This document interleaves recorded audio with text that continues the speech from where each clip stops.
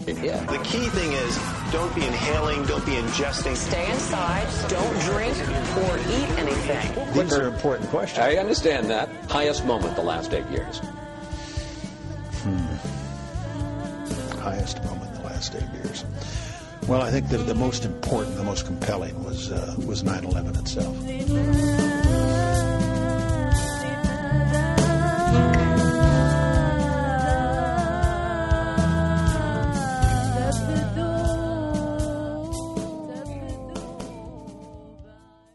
Welcome. This is the special live edition of Truth Jihad Radio. I'm Kevin Barrett, doing the show every Friday evening here on Revolution.radio, the leading listener-sponsored free speech network. Please generously help Revolution.radio stay on the air. All right, I'm Kevin Barrett of TruthJihad.com, where you can find the radio schedule with all the links for these shows and more. You can subscribe at Substack. And you can read about the people I bring on the shows. People like, well, tonight we have a fantastic show. Two folks from somewhat different perspectives. Second hour, Matt Barrett comes on to talk about his book, The Clash of Two Americas, and his article on China's Gorbachev, Zhao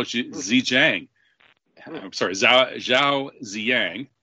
And he is going to be arguing from a kind of a Platonic progressive point of view that embraces the good things that technology can bring. In the first hour, my guest is the great American Sufi Muslim thinker Charles Upton, who is more of the traditionalist school, and frankly, I'm a little closer to that point of view myself. He has just published a brand new article, The Alien Disclosure Deception. Actually, I published it over at Veterans Today, and it is a review of the Netflix series Top Secret UFO Projects Declassified. And it finds that Netflix and the rest of the mainstream media that seems to be pushing UFO disclosure may not actually be as truth-seeking as they appear. So let's get into it. Hey, welcome, Charles Upton. How are you? I'm okay. Glad to be here. Not as truth-seeking or as truth-recognizing. You know, not everyone is wrong is wrong on purpose, but I think they're generally wrong anyway. So, yeah, well, let's talk about that, because I've been looking at this UFO issue for a long time, and I actually read fairly seriously about it in the early 90s as part of my dissertation work. I was actually studying miracle stories, the Karamat al-Awliya from the medieval Muslim world, especially Morocco. But when you're studying these legends, stories that people tell about amazing experiences that they've had, you have to compare, how people tell them in different cultures. And so here in the U.S., we hear a lot of UFO encounter stories. So I did research that issue and discovered that something really strange is going on. I'm not sure what it is. But I always thought that disclosure sounded like a good idea. Whatever they know about it, they should tell us. However, yes, the disclosure movement seems like it's been hijacked. So tell us about your take on that, Charles. Well, I think I'm entirely 100% for disclosure. I just think we need full disclosure. We need full disclosure of all the evidence, videos, whatever, stories of encounters possessed by the U.S. military and intelligence services. All of that should be available. But also, everything should be available on the various projects that have been in evidence since World War II to put a particular spin on the UFO phenomenon for social engineering purposes, to essentially control our behavior in ways that the powers that be want to see, and because that's another part of it. And I entirely accept the paranormal dimension, although the UFOs are physical as well. I accept that they are also paranormal. That doesn't mean that I accept everything that's said about them in terms of the myth that's been created about UFOs since World War II. So one of the most interesting things, short things one can say to introduce this myth is simply to quote from General Douglas MacArthur in a speech he gave to the cadets at West Point on May 12, 1962. This is what he said. I'm going to try my best to do a MacArthur, but if I can't, I'll just revert to my normal voice. Okay. We deal now not with the things of this world alone, but with the illimitable distances and as yet unfathomed mysteries of the universe, of ultimate conflict between a united human race and the sinister forces of some other planetary galaxy, of such dreams and fantasies as to make life the most interesting of all times. And through all this welter of change and development, your mission remains fixed, determined, inviolable. It is to win our wars. So this is what he said. I fact-checked it on Snopes fact check, and they come up with the same quote that I got initially from Peter Levenda. So apparently he said that. So the idea of a united human race, number one, which is what globalism is all about, and the conflict with an enemy from beyond this planet, this was being floated as early as 1962, possibly 1955. MacArthur may have made a similar statement, but this is the one I'm sure of.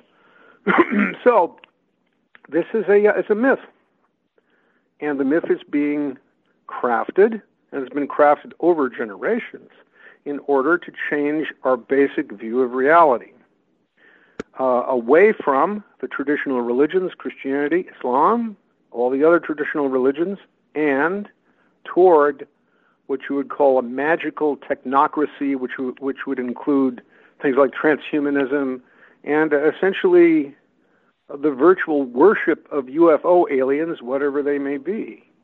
And the reason I say this is because, and this is one of the many reasons, but in the Netflix original series, which came out this month, UFO, top secret UFO projects declassified, what you have is essentially the entire social engineering agenda laid out in the way the story is told and the conclusions that are drawn from it. This, if you look into it clearly, you'll see, so this is what they've been up to all these years, and it puts it all in a nutshell and makes it clear what the powers that be have been trying to do in order to change our basic view of reality for their own purposes. And it's all there. So people should look at that, hopefully in that light. So, well, yeah, there's definitely a lot of social engineering potential and perhaps some actual action going on there. But I'm a little bit skeptical because the different takes on the UFO phenomenon that are out there seem to me to be so wildly different that they don't really add up to a very good sort of single social engineering project. The one you just quoted from MacArthur would have really kind of two levels. One is, as you suggested, uniting Earth and going against the evil aliens from space, and then winning wars against them, presumably. So, but I don't know if that's the dominant one. I mean, there's so many different. Depending upon when you're looking at it, depending on what decade, et cetera, there is also the Michael Rennie in the Day the Earth Stood Still paradigm, which is, but interestingly enough, this also requires a united Earth. We need to unite in order to make peace between ourselves and to follow the dictates of our benevolent alien overlords. This is the other reason for the Earth to unite. This is the other alien rationale, if you will, behind globalism. Now, there's nothing to prevent from the social engineers from playing these off against each other. Maybe we'll have a little of one and a little of the other. Well, MacArthur wasn't much of a uniter, though. You know, he wanted to unite by winning wars for the United States and take over or subjugate other nations. You got cashiered after World War II, he said a united human race. Now, maybe he thought it would be united under the hegemony of the United States. It looked like what might happen, but nonetheless, he did say that. So, take it for. Right. Well, of course, that's kind of in the air, though. It's in a way, if you look at the history of wars and the progress in weapons, you just kind of conclude with Einstein and everybody else that, of course, we have to unite or we're toast. Aliens or no aliens. Well, there's different ways of uniting. There's uniting, and I mean, all unions of nations on the large scale in the past have been, well, let's say Europe was united up to a point under Christianity, which was not entirely imperialistic. You know, it was a religion. It had imperialistic elements, but it was a religion that united Europe. But look at all the empires of the past. You know, they were united through power, through subjugating smaller, weaker nations, and at the same time, not necessarily subjugating smaller and weaker religions. What the Romans did is essentially take all of the religions and say, well, if you will submit to the Pax Romana, to Roman authority, you can have statues of your own gods in the Roman pantheon. So you know you can be part of the program. You know, we're not going to impose you know Zeus and or rather Jupiter and the Roman gods on you. You can worship your own gods, and we'll put them in the pantheon, and they'll all essentially though be paying homage to Rome. You know, Rome will be the true God, right? Right. So and power will be the true God. was kind of like a Roman, and you know, I would say, but okay. So anyway, this is an introduction. This is a suggestive introduction that doesn't prove anything. Now, I could read something I wrote on the paranormal, so we can kind of get that out of the way, because I don't want to talk too much about the paranormal. I just want to say, it looks to me like the UFO aliens are what Muslims call the jinn, and you know what non-religious people can still call interdimensional beings, and what you know perhaps what the Indians of the Southwest and Native Americans call the Kachinas, whatever. But they are beings of this order, because what they do is not what you would expect from Neil Armstrong or Yuri Gagarin or John Glenn. I mean, these are astronauts, and astronauts do not walk through your walls in the middle of the night and control your mind and, you know, have sex with you in your dreams and give you objects which appear to be entirely physical, but which later just dematerialize. I mean, this is not what astronauts do. This does not fit the profile of astronauts. It fits the profile of the jinn, of, you know, the fairies, of beings of that order, according to what all cultures have said about them. So I take that as my starting point. That's much more likely than they came here from many light years away at the slow crawl of the speed of light to get here. I think it's something else is going on. So anyway, let me read you this one. This is called Science and the Paranormal. This is just something I just saw yesterday on YouTube. So, in response to that, okay. Astrophysicist Travis Taylor, who did an extensive scientific investigation of the radical and nearly continuous paranormal activity at Skinwalker Ranch in Utah, which includes, but it's not limited to, the apparitions of UFOs, perfectly expressed the limitations of an approach to the paranormal based strictly on materialistic science when he said, if you have something that can't be explained by modern physics as we know it, that means that there's more to physics than we know. This is like saying that if we encounter something in life that can't be explained by crystallography, that means that there's more to crystallography than we know, whereas what it really means is that there are many more ways and levels of knowing than crystallography can address. The same goes for physics. Physics is intrinsically limited to physical phenomena. It deliberately concentrates on this area to the exclusion of everything else. It is not designed to investigate non-physical realities. If a modern scientist were confronted with a set of phenomena that could not presently be explained in materialistic terms, yet was aware of a vast body of data that did claim to explain it according to the explicit principles of a non-materialistic science, would it be properly scientific for him or her to totally ignore that body of data, or at least to make no systematic study of it, relying instead only on vague rumors, anomalous reports taken out of context, and his or her own fragmentary and uninformed impressions? Obviously not. So, when I assert that the true nature of what we call today the paranormal has always been known, at least in general terms, according to the canons of the non-materialistic science of traditional metaphysics. Any serious and conscientious scientist must take what I say into account, or else stand convicted of a narrow-minded scientistic prejudice that has nothing truly scientific about it. The traditional Catholics call the realm of the paranormal the preternatural as opposed to the supernatural, and have extensive records of certain aspects of its behavior, origin, and intentions. The Muslims understand this realm as to be the world of the jinn. The Sufis see it, or at least the proper center of it, as the alam al-mithal, the world of image exemplars. The Platonists call it the realm of the daimones, which lies between the plane of the gods or celestials, identifiable in some ways with the universals or the Platonic ideas, and the plane of the five senses. The shamans, the practitioners of what we have sometimes been called the animistic religions and others, have clearly defined techniques for dealing with this world, protecting humanity from it, and putting some of its powers to use. All this data is now available to any serious researcher.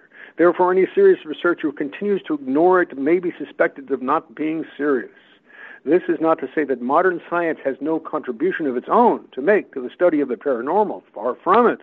The discovery by Travis Taylor and others that paranormal manifestations can be accompanied by bursts of microwaves or gamma waves, to take only one example, is of the greatest significance, since it represents an approach to the study of the preternatural phenomena that was not available to the ancients or to various primal peoples of today.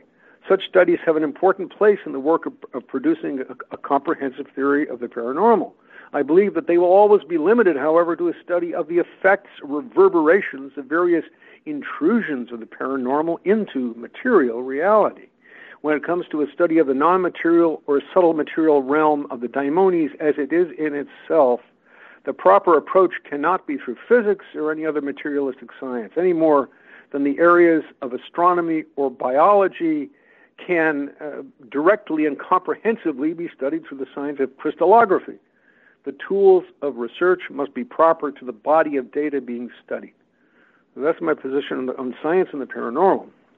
What I'm more interested in talking about is the obvious and just outrageous deceptions and contradictions that are in that Netflix series, which was totally pushed by Netflix, pushed by everybody, reviewed in Newsweek. You know, this is like the last word for our time on UFOs, you know, and it's really, you look into that, you see social engineering from beginning to end, I believe. Okay, yeah, let's talk about that, because, you know, I just based on your review, I haven't seen the series yet, but I wonder whether I would fully agree that all of these contradictions are as damning as you argue they are, just because, you know, I kind of always accepted Emerson's dictum that, what was that, a foolish consistency is the hobgoblin of little minds, and also the dialogic approach. Right. You could have many voices, and all these different voices don't have to say the same thing. Comfort with contradictions and mental chaos is the hobgoblin of the mind that is rotting away. You know, I mean, the thing is, consistency is usually on too small a level. You know, we have a very small box we think in, and we say, well, okay, I mean, everything has to be consistent to these few fixed ideas. Well, that's a hobgoblin of little minds. But if the mind gets big enough, which is provided, you know, becomes possible through the study of traditional metaphysics, which looks at the entire, realm of existence on all levels, then consistency suddenly becomes possible again without any kind of reductionism.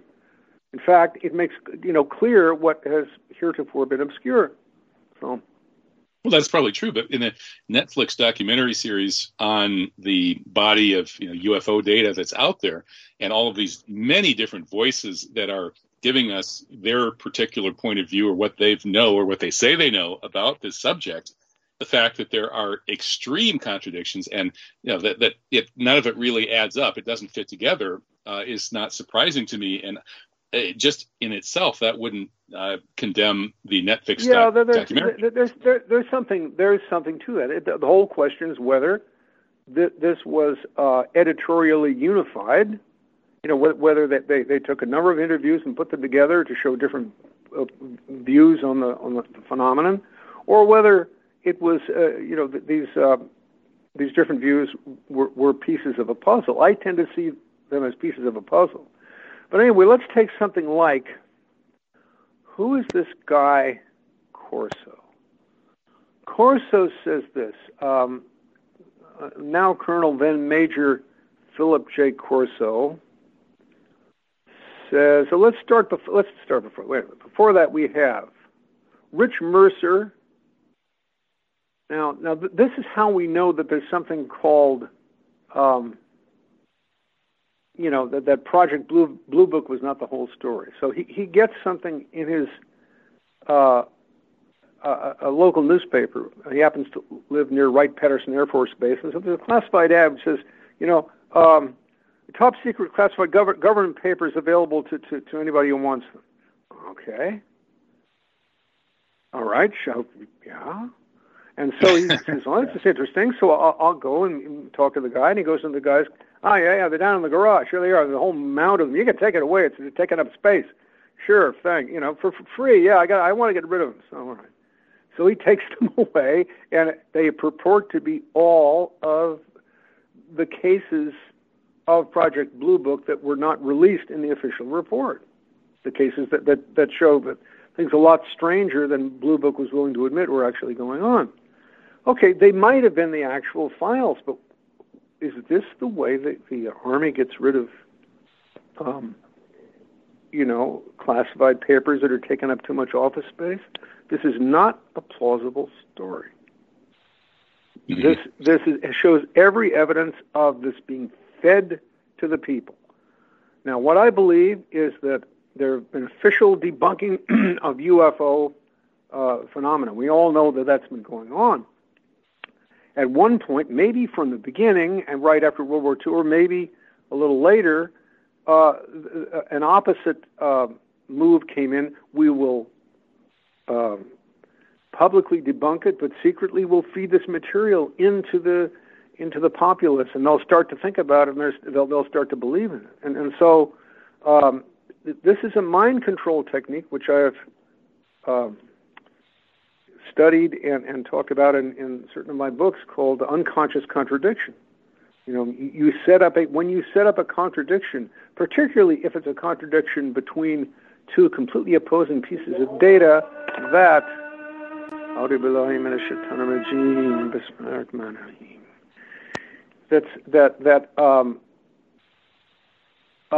contradict each other. If you have two, and the contradiction is not pointed out, people accept both of them at the same time, and they don't notice the contradiction, then their critical abilities are turned off, not just for that instance, but for many things, and for how long, we don't know.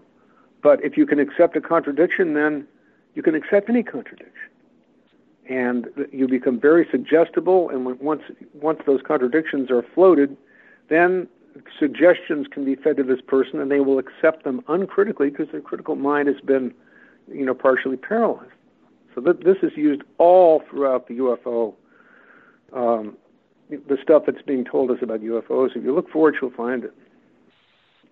Yeah, I've definitely seen some of that. But I've really been struck, though, by the radically different viewpoints I've heard from people on this. On this radio show, for example, I've had David Jacobs, who's a professor from Pennsylvania, who was considered the leading academic student of the UFO phenomenon back in the 80s and early 90s. So I had to read him for my PhD minor. And apparently, just as I was reading him, unbeknownst to me, he was coming out with his book, The Threat, which argues that there are actual aliens capable of going through walls and controlling minds, who are kidnapping and abusing people, and that they're breeding us to become hybrids. They want to replace humanity with hybrids, and so it's a terrible, dire situation, and the aliens are really evil. So that's David Jacobs' perspective. Then I've also had the former Canadian Defense Minister, Paul Hellyer, on this radio show, arguing that he spent decades trying to figure out who was telling the truth and who was lying about this stuff, and he ended up concluding that there is basically a federation out there with a prime directive, and they're basically the good guys, And so the ETs that violate the Prime Directive and come to Earth may be pirates and bad guys. However, the bottom line is that we humans have to grow up and join the Federation. So from his point of view, aliens are the good guys and the saviors, more or less. Whereas from David Jacobs' point of view, they are evil pirates who are bent on enslaving and replacing us. And then there's everything in between. There's so many different points of view. And it's not their contradictions. They're just opposed points of view. And so we have to listen to all the different ones and try and figure out what's really going on ourselves. Certainly we need to listen to all the different ones. What I would say is one of the big memes that's abroad in society now, which, and not just in video games, by the way, which if you look for, you will see it, is what I call the good demons versus the bad demons.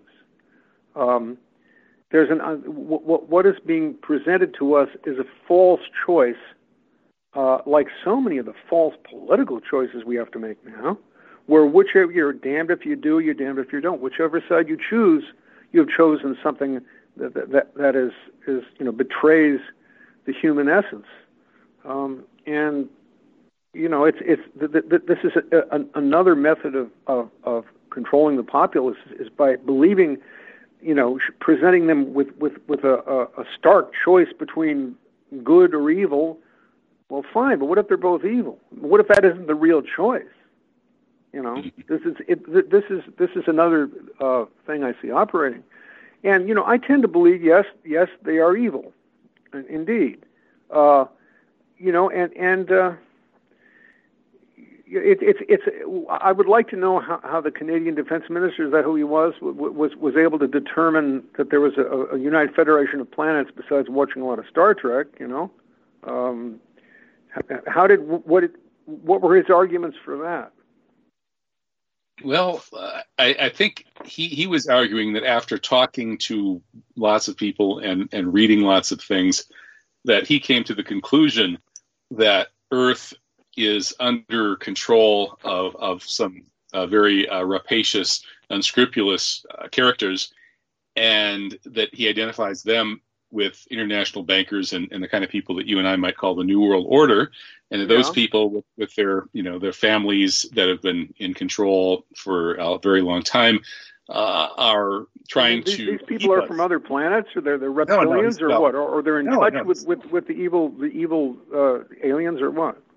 Well, I think what he was arguing was that they're basically humans, but maybe they are working with some sort of pirate or rogue aliens, whereas the sort of the Federation with the Prime Directive, and this is what Alfred Weber says too. A bunch of other people say the same thing. They argue that this Federation with its Prime Directive, they are ready to help us as soon as we basically grow up and ask for it. So as soon as humanity shows that it's mature enough not to blow itself up and to ask for the truth, to demand the truth about what's really going on, and then overthrow the bankster New World Order types. Yeah. That's a good story. Yeah, I mean, I see how that works. What does this do? You and I are Muslims, and perhaps they're Christians and other believers in God listening. What does this do to the sovereignty of Allah in the universe? What does this do to I mean, aren't we replacing God and his angels by the United Federation of Planets? And if we are, if we believe in God, Charles, then doing that certainly cannot be looked at as positive. Right. But in the Quran, we learn that the jinn include both the satanic jinn, who are followers of Shaitan al-Billah, who rebelled against God by turning against Adam and being condemned to sort of to tempt and mislead humanity. So there's these evil jinn, but then there are also good jinn. There are Muslim jinn, or submitted to God jinn. And if we think of quote-unquote aliens, ETs, or interdimensional beings in that light, that there would be good ones and bad ones in the same way that there are good humans and bad humans. Yes, there are indeed good jinn and bad jinn. But what I believe is that the good jinn defer to God and his angelic messengers. They do not attempt to replace them in our consciousness, even in the name of good. And I think any jinn that makes himself visible to you is not to be trusted.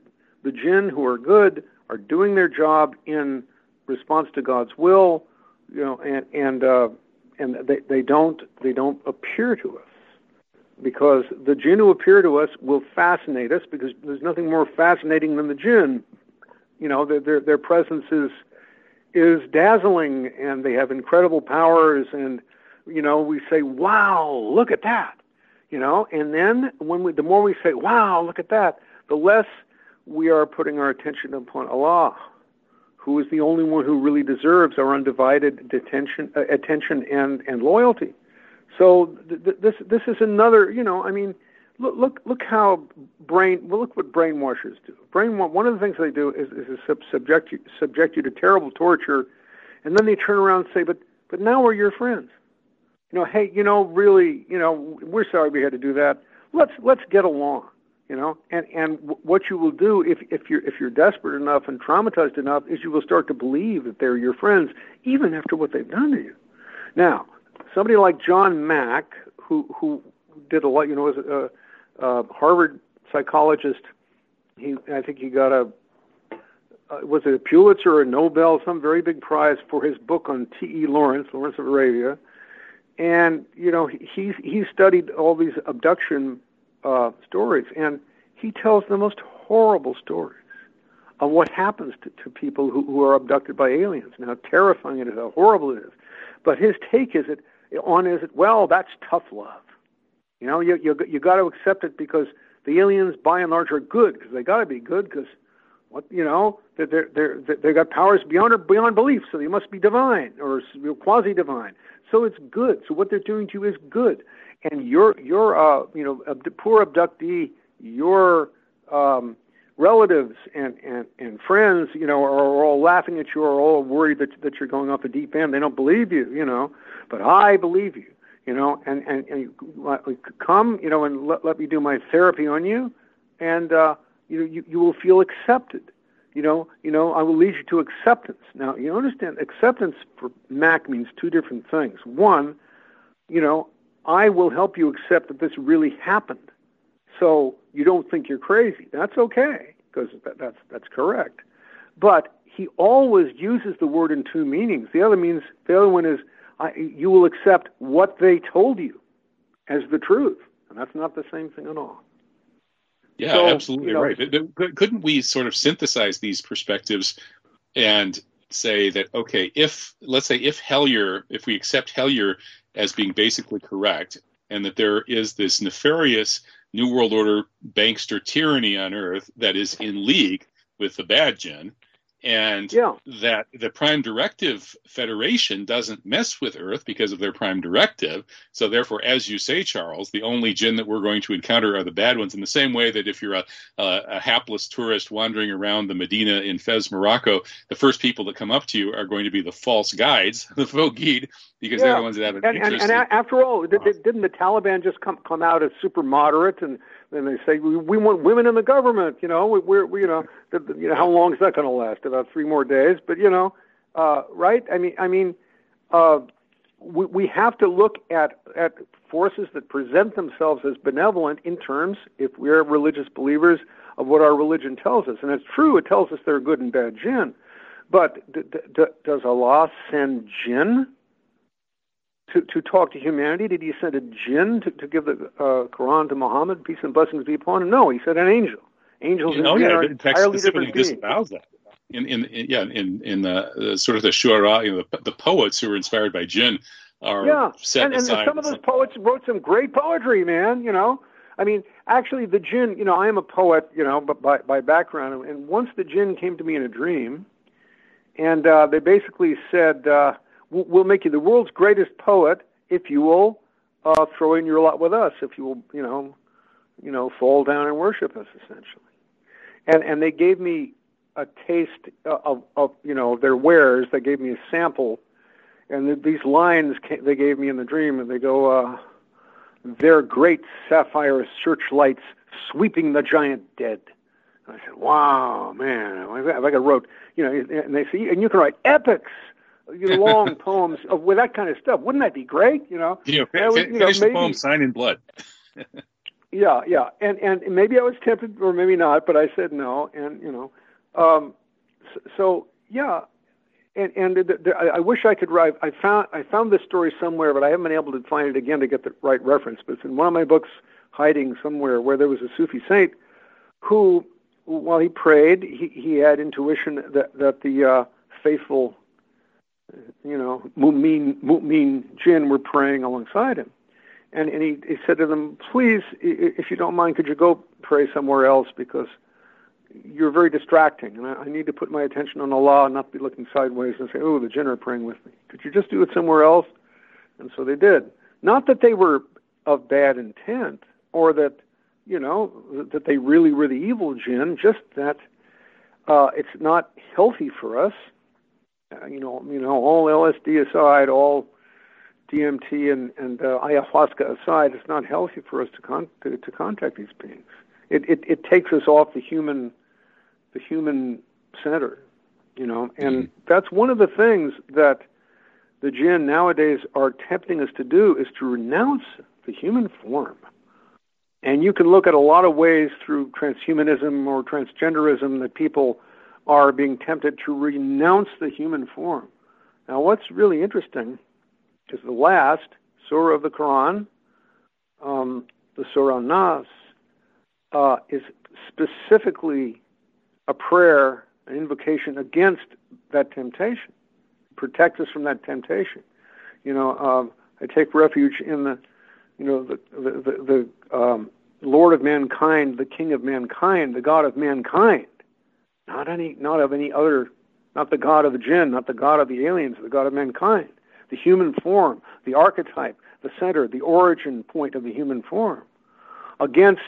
Take refuge in that against the sneaking whisperer who whispereth in the hearts of mankind, of the jinn and of mankind. So, the Quran knew that the last temptation in the latter days would be the temptation to renounce the human form. And, it tells us not to do it and gives us a way to protect ourselves from that temptation. It's interesting. Well, maybe transhumanism is tied into this, and I think the worship of technology is part of this. There's that story about how Eisenhower was approached by ETs, and the first ETs that approached him were supposedly the tall Nordics, who said humanity needs a much higher level of spiritual development. We can help with that. And then along came the Greys with their reptilian overlords as the next delegation, who said, you don't need that spiritual development. What you need is technology, and we'll give you some free technology as long as you allow us to start kidnapping people. And Eisenhower and his military technocrats said, hey, we'll take the technology. And then they started eating the people. That's a very interesting myth. Very interesting story. We have absolutely no way of knowing that's true at all. And once you hear these stories that seem to make sense and you see how that could be, then unconsciously you start to take them as facts and argue from them as if they were established facts, but they're not. Right, but that illustrates, I think, the way that one of the ways the social engineers engage with this UFO phenomenon is to plug it into the worship of technology. Oh, yes, that's entirely what it's all about. Yeah. I mean, and the idea is, so the UFO aliens exhibit powers and abilities far beyond those of mortal men, and these powers and abilities were, are clearly in evidence in pagan antiquity with the interaction between pagan magicians and the jinn, or what was left of the gods. I think originally the gods were something higher; they were the names of Allah or something like this. But they got degraded finally until they became basically jinn, and the interaction between humanity and those beings gave rise to stories of all the sorts of powers that the UFO aliens now exhibit. I mean, this was pointed out by Father Seraphim Rose, Eastern Orthodox priest, American Eastern Orthodox priest. He wrote a book called Orthodoxy and the Religion of the Future. And there's one chapter, there are things in that book I don't agree with, but he has a great chapter on UFOs. And he said, listen, anybody who's read the lives of the Orthodox saints will not be surprised by what the UFO aliens are apparently capable of, because all this has been known before and reported before. So interesting.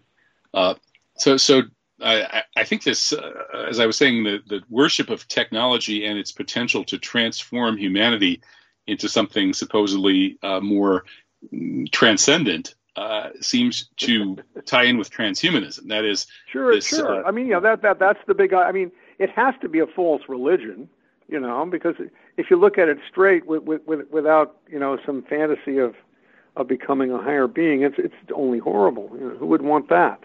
But I'm even willing to put up with that if I could become something greater than man. All of this crap. You can't become greater than man. Man is the being who possesses the amana, the trust.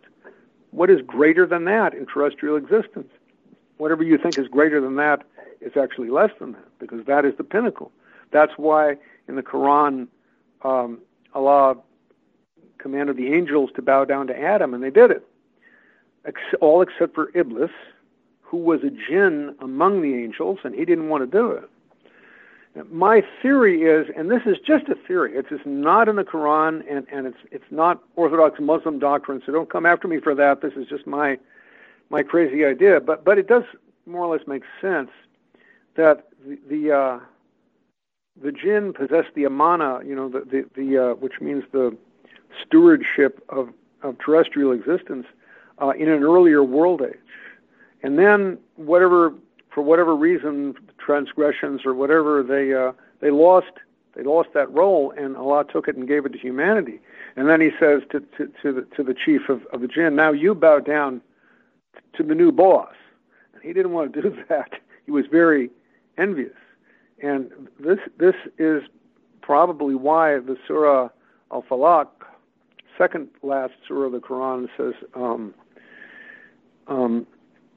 "In the name of God, the Beneficent, the Merciful, say I take refuge in the Lord of daybreak, from the evil of that which He created, from the evil of darkness, the darkness when it is intense, and the evil of malignant witchcraft," literally women who blow upon knots, which was a way of casting a spell, and from the evil of the envier when he envies. The envier is probably Iblis, and he envies us because we took his place. And the jinn, this is the myth I invented, although it's suggested by such earlier myths as the fall of the Titans and things like this. They are now appearing and hoping to tempt us to jettison the human form. If we do that, we'll lose the amana, we'll lose the trust, and then they think, we'll just pick it up again like in the old days, which is not true. They're very intelligent, but when it comes to that, they're bone stupid, because the amana cannot be grabbed. It's a trust. It's entrusted to whoever God chooses to entrust it to. It's not something you can hijack. But they are apparently trying to hijack it. That's what it looks like to me. So. Yeah, well, the passage in Quran that you're citing, that in which humanity is given the amana, and then we're told, that humanity is ignorant and transgressive, as if maybe we're not entirely worthy of this amana. It says that before we got it, it was offered to, let's see, the mountains. The heavens and the earth and the hills. Heavens and the earth and the hills. Yeah. So it doesn't mention the jinn, and of but course still. they didn't accept it. So nowhere does I have to say, nowhere does the Quran say that the jinn used to possess the amana. So that this is a legend, and don't it's. I would never want anybody to think I'm talking about Orthodox Muslim doctrine, because I'm not. Mm-hmm. So what do you think about the possibility that there could be humans, that is, what we would call insan, on other planets as well? That is, there could be different categories of beings out there, not just jinn who are made of fire. So they're on a different kind of plane than we are, although they can interact with our plane. But then could there be Earth-like, human-like beings elsewhere in the universe that might have... Certainly there could. There's no reason that there couldn't. Yeah.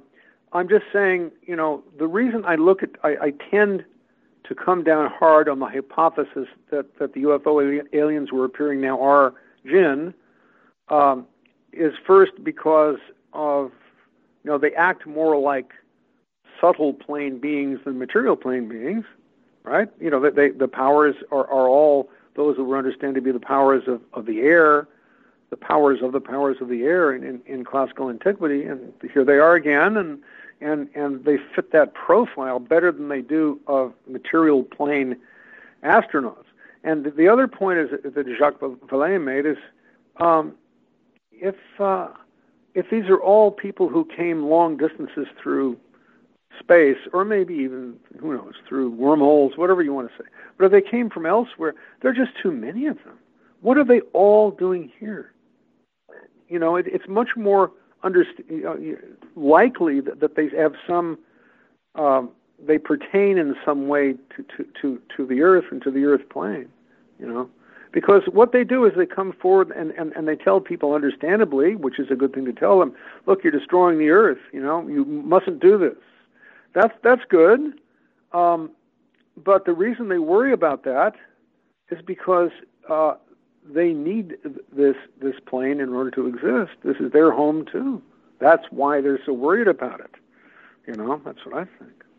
I wonder if that distinction between the material plane beings and the subtle plane beings is always completely hard and fast, or whether there might be some flexibility there. I know when I was collecting stories of miracles of the awliya or the saints, that there are said to be people who can basically materialize and dematerialize. There was one guy who supposedly he'd walk to Mecca from Morocco. He would step into his room and he'd be making a circle around the Kaaba in Mecca, and then he'd be back. Right, and there are a lot of stories like that in Hinduism and the what is it? The Kriya Yoga tradition descends from a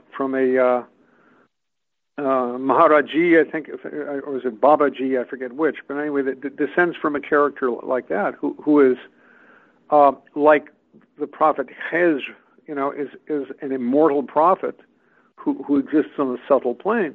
Yes, that's a possibility. Except these beings are too damn sinister to be awliya, as far as I'm concerned. They're ugly, they're horrible, they do bad things to people, and not always. Once in a while they can heal someone. Once in a while they something positive can happen. But by and large, their record is not very good. And so that's one reason I make a distinction between them and the awliya. But it's true, the awliya can do that as well. Can transcend the material plane while still being essentially, they're still alive. They haven't died and gone to the next world. So we were joking about how you maybe will be banned on Facebook for hate speech against the ETs, who will become a protected category. But yes. Seriously, though, maybe we shouldn't be prejudiced in the sense of prejudging every person or jinn or entity just on the basis of categorizing them as, they're one of these, one of these beings behind the UFO phenomenon. Maybe there are a whole lot of them. Just for example, I have heard from somebody who claims to have been, have had MJ-12 clearance, that there are, and actually Hellier said the same type of thing, that there are, I forget what the number is, but, hundreds of different kinds, species of entities. Oh, yes. I mean, the intermediary plane, or whatever you want to call it, is incredibly diverse. And it's, just look at the difference between the jinn of, say, the Arabian deserts and the jinn of the northern forests, who are the fairies.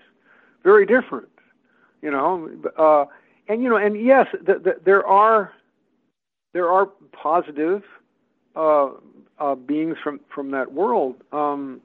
What the fairies, and the elves and beings such as that apparently do, what their job is to maintain the integrity of the natural world and fertility of the world, and that's very positive. But before I was let's say, but when I was between Christianity and Islam, and heavy into the counterculture, I went elf hunting from time to time, and I got to where I could look into their worlds. It starts with something that happens when you smoke marijuana, and you'll kind of learn to do it. Then you don't need the marijuana anymore. And I developed some breathing techniques, which would, I could do. And you're sitting in a forested area, and it's as if the screen of a forest parts, and the beam that comes from your third eye looks through into the other dimension, and sort of becomes the portal to the other dimension beyond, the outer material screen of the forest to the inner forest, and in there they are. So, and these are not evil beings, but I will have to say that I personally was not in a good state when I was doing things like this. I didn't have much else going for me, If I couldn't see the jinn, couldn't see the fairies and come like, hey man, I saw the fairies. I know how to do it. It's great. I saw them. Great. Okay. You have some other things to do in life than this, don't you?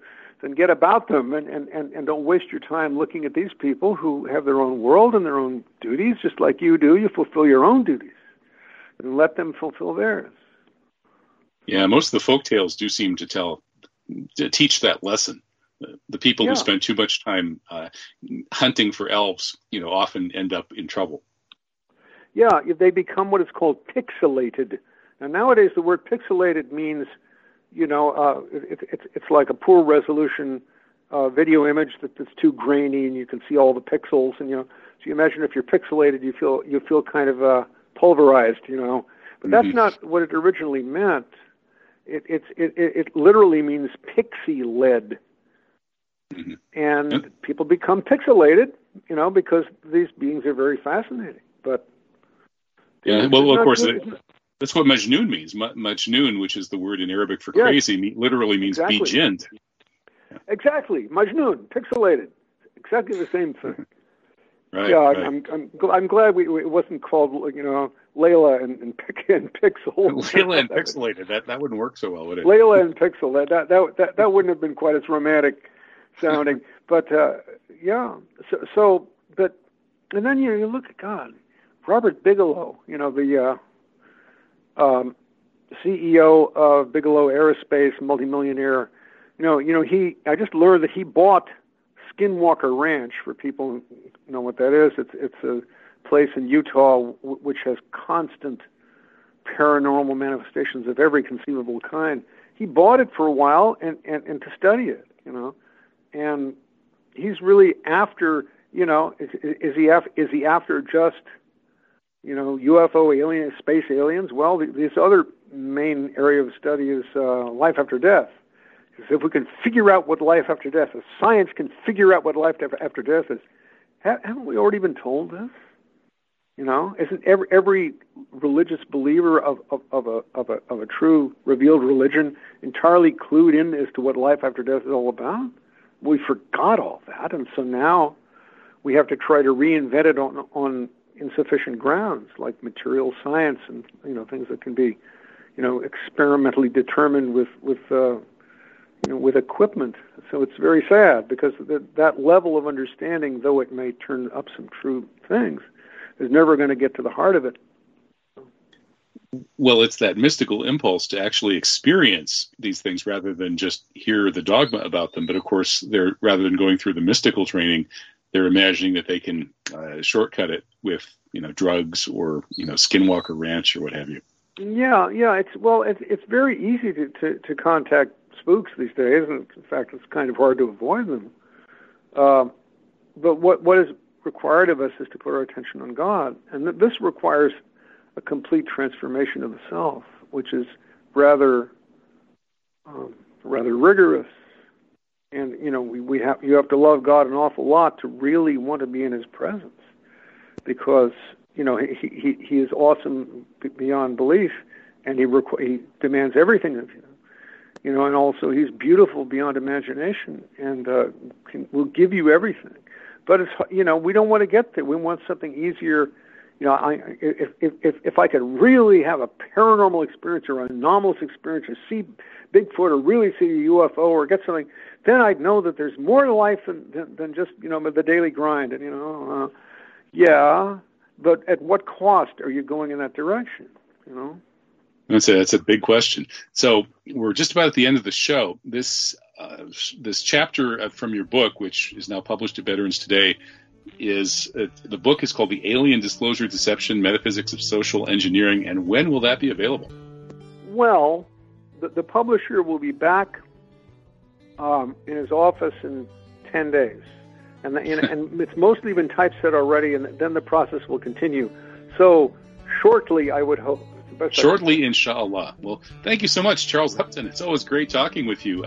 Love your wisdom and good sense. So God bless, and look forward to talking again. Yeah, God bless you, Kevin. Thanks a lot. Okay, take care. It's Charles Upton. I'm Kevin Barrett. TruthJihad.com is the website. Back in the next hour with something completely different. Matthew Arrett. Stick around. We'll be right back after this message.